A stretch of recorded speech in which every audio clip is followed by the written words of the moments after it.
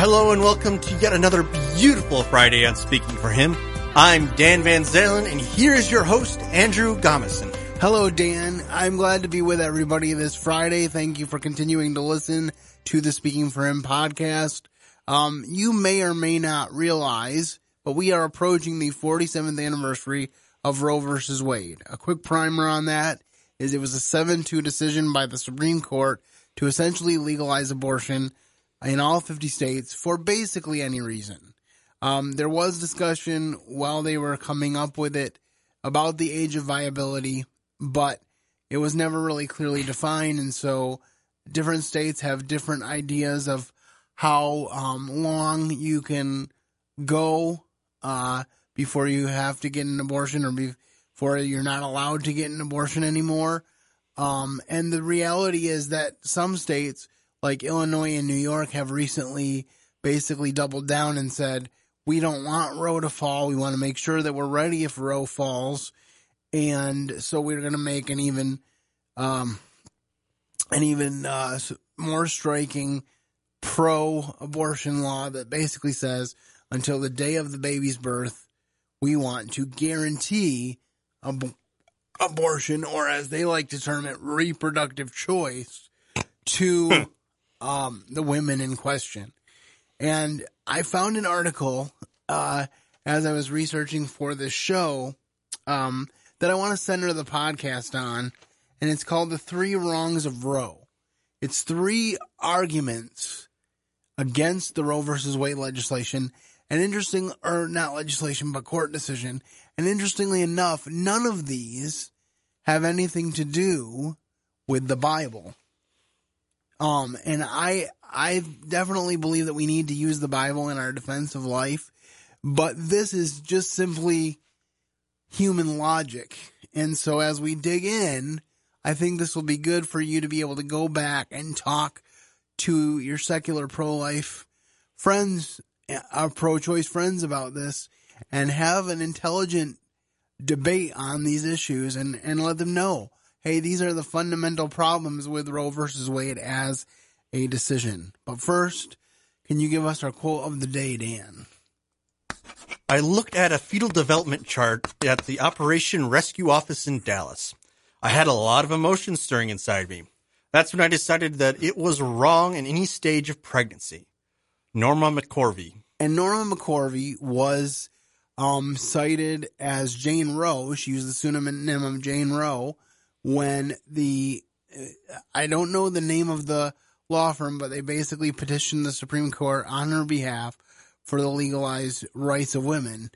And it may kind of dovetail on what I'm going to share with the main segment, but Dan, you were reading me some interesting facts about that from another source, so why don't you give me some of those again now that we're on the air? You're talking about the justicability. This is from the opinion of the court on the Wikipedia page, so if you really want to look it up, it's right there. So though not often discussed, the court opinion first addresses the issues of standing and mootness. Under traditional interpretation of these rules, Jane Roe's appeal was moot because she had already given birth to her child and thus would not be affected by the ruling, as she also lacked standing to assert the rights of other pregnant women, as she did not present an actual case or controversy. In this case, it means a grievance or a demand for relief. Any opinion issued by the Supreme Court would then constitute an advisory opinion. And the court then concluded that this case came within an established exception to the rule, one that allowed consideration of an issue that was capable of repetition yet evading review. Okay, so in simple English, basically what it means is she didn't really have a lot of standing to make this decision. She basically didn't have a case. But she also reflects later that she was kind of just a pawn. They would have found another Jane Roe if they had to. And interestingly enough, she never had an abortion. She ended up having 3 total children, I believe, and she never actually had an abortion, even though she was the plaintiff in this case and arguing for the right to do so. This apparently is when she was pregnant with her 3rd child. Yeah, and part of it, I'm sure, was because of the length of time that the court decision took. But it is interesting that that was the case. And I think it dovetails well on the things I want to share with you. The three fundamental things, and these are basically from a legal, logical perspective, that are wrong with the Roe versus Wade court decision. First and most importantly, the outcome of Roe is fundamentally harmful and unjust. Why? Because the facts tell us that a baby is human from the moment of conception. Now, I don't know how much they knew in 1973, okay? So I'm giving a little bit of benefit of the doubt that possibly in 1973 you might have been able to make some sort of justification for early abortion on the basis that they didn't have an ability to necessarily look into a woman to see her baby. I didn't look up how early ultrasounds came into being. Maybe that could be something that Dan could look up for us and give us a little bit later. But the point is, we know fundamentally, especially now, that biologically, babies are separate human beings, and it's very clear from the earliest moments after conception that this is the case.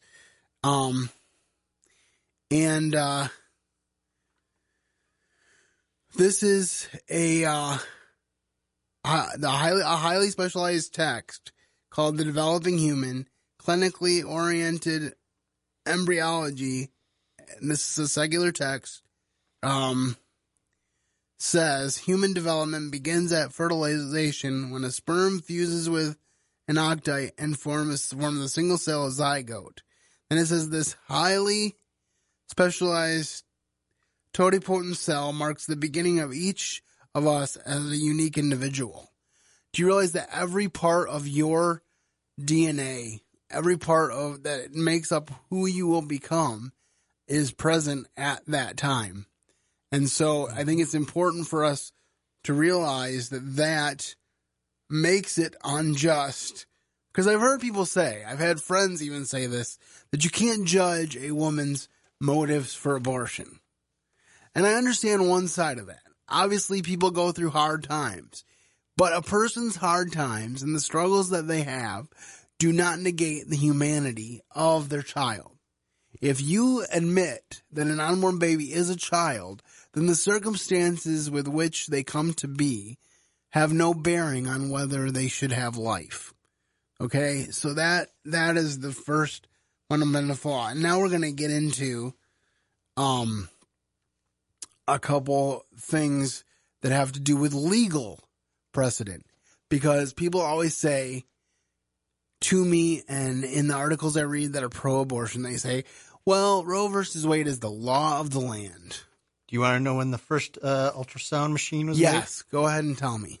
Okay, so after the French physicist Pierre Curie discovered piezoelectricity, it was made it so that we could actually do things like induce ultrasounds. Thereafter, in 1940, American acoustical physicist Floyd Firestone devised the first ultrasonic echo imaging device, aka an ultrasound, the supersonic reflectoscope, to detect eternal flaws of metal casings. In 1941, Austrian neurologist Carl Theo Dussek was in collaboration with his brother Frederick, a physicist, and likely the first person to ultrasonically echo image the human body, outlining thereby the ventricles of the human brain. And it doesn't. In 1949, a physicist named John Wild became the father of the medical ultrasound when he looked at the thickness of bowel tissue, and then Okay, well, there's probably more in the Wikipedia article, and we can definitely post the Wikipedia article regarding Roe v. Wade to the blog post for this podcast. But I think it's safe to assume if the first ultrasound was invented in 1940, that by 1973 it was fairly usable. Now, I don't know how widely available it was in medical clinics. It looks like it was in the early to mid-'60s when the United States started using it. But I think that they had ultrasound technology good enough to know that babies were pretty early on actual separate human beings. Mm-hmm. Okay, but the second problem is that it is legally and constitutionally mistaken. Justice Harry Blackmun's majority opinion claimed that liberty protected by the Due Process Clause of the 14th Amendment includes a right to privacy that is broad enough to encompass a right to abortion. Now, the interesting thing about this is that the 14th Amendment, I read it yesterday, and it deals with actually primarily the affirming of personhood of the black or African American person. Because even after they stopped being slaves, people wanted to say, you're only 3/5 of a person. You are only 3/5 of a person. We don't want you to have full rights. And the 14th Amendment said that cannot be. We need to recognize these people as full persons. And actually, there were a slew of, let me see if I can find it here. It says that the right alleged in Roe is blatantly contradicted by the history of the abortion law in the United States. Ratification of the 14th Amendment roughly coincided with the enactment of a wave of state laws prohibiting abortion from conception, with the primary aim, according to clear and abundant historical evidence, of protecting unborn children. Many of these statutes were already on the books by the time the 14th Amendment was adopted in 1868, and many of them remain unchanged until Roe struck them down more than a century later. And Justice William Rehnquist said in his dissenting opinion that you had to find within the scope of the 14th Amendment a right that was apparently completely unknown to the drafters of the amendment. Oh, yeah, and you have it mentioned earlier, too, that as a constitutional argument, as noted by University of Pennsylvania's law professor Kermit Roosevelt, who does favor legal abortion, Roe is barely coherent. The court pulled its fundamental right to choose more or less from the constitutional ether. So, ether, I believe, is the word. But basically, what it's saying is, even if you're pro-abortion, the right of Roe to decide this crucial issue is fundamentally flawed. And the fact of the matter is that the 14th Amendment was used to solidify the right to life before Roe. Yeah. It basically reinforced the pro-life laws that were in place. And then all of a sudden, when Roe versus Wade came down, it was like, oh, no, the 14th Amendment is the reason to have abortions. And then we have the situation where, number one, it was never discussed in the legislature. No. You know, it didn't go through a legislative process where the House and the Senate voted on it and then the president It's undemocratic. And I don't think it ever would have passed that way, even in some of our more liberal houses and senates that we've had. Well, maybe this one. Well, you know, there might have been sometimes, but it never was put to that kind of vote. And then also, don't forget the fact that many states already had strong pro-life laws in place. Michigan, as a matter of fact, in November of 1972, voted to ban almost any kind of abortion. And then in January of 1973, it was all wiped away with a Supreme Court decision. So that just shows you a little bit of how it is unconstitutional. And I kind of put the third one in there. So the third one was it's undemocratic for the reasons that I just talked about. So these three problems, that it's hurtful and unjust, harmful and unjust, fundamentally, that it is constitutionally mistaken, and that it is undemocratic. All these things are reasons why Roe versus Wade needs to end. It needs to fall. And this is something that a lot of people don't understand. I think if more people understood it, they would be more in favor of it, even if they are pro-choice. Because the reality is that New York as a state had abortion legal 3 years before Roe versus Wade was even a thing. Yep. All Roe falling would mean is that a state could decide on its own whether it wanted to have it as a legal procedure or what kind of limitations it wanted to have on it. Well, then there's also the fact that, which you mentioned before, is that Roe versus Wade, since it didn't go through the elected government, is technically illegal. Exactly. And, the Supreme Court is not a place to make law. It's a place to decide whether an existing law is unconstitutional, and that needs to be done law by law, and you can't just say it's unconstitutional because I don't like it either. Nope. So, well, that's where the whole separation of the current understanding of separation of church and state came from too. It was because one guy didn't like it. Yeah, and so there's a lot of other issues we could get into along those similar lines, but we won't do that because this is a focus on the fact that abortion is wrong and it needs to end in our country. And one of the big first steps would be to see Roe versus Wade fall by the wayside because it is bad precedent. Yep. And the other thing is, I want to leave with this. The fact of the matter is I never understood how liberal candidates can claim that they care about families and care about children when they want us to have the ability to kill our unborn. I don't know why you would want to hamper the future people that would have the power to elect you and people like you by killing them before they have a chance at life.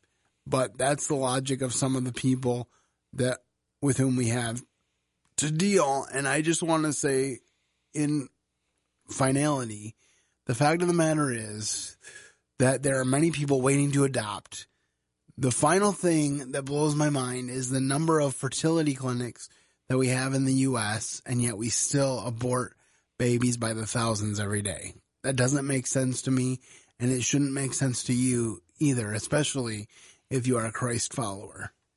This is Andrew Gomison saying have a great weekend and keep serving the best of masters. Thank you for listening to today's episode.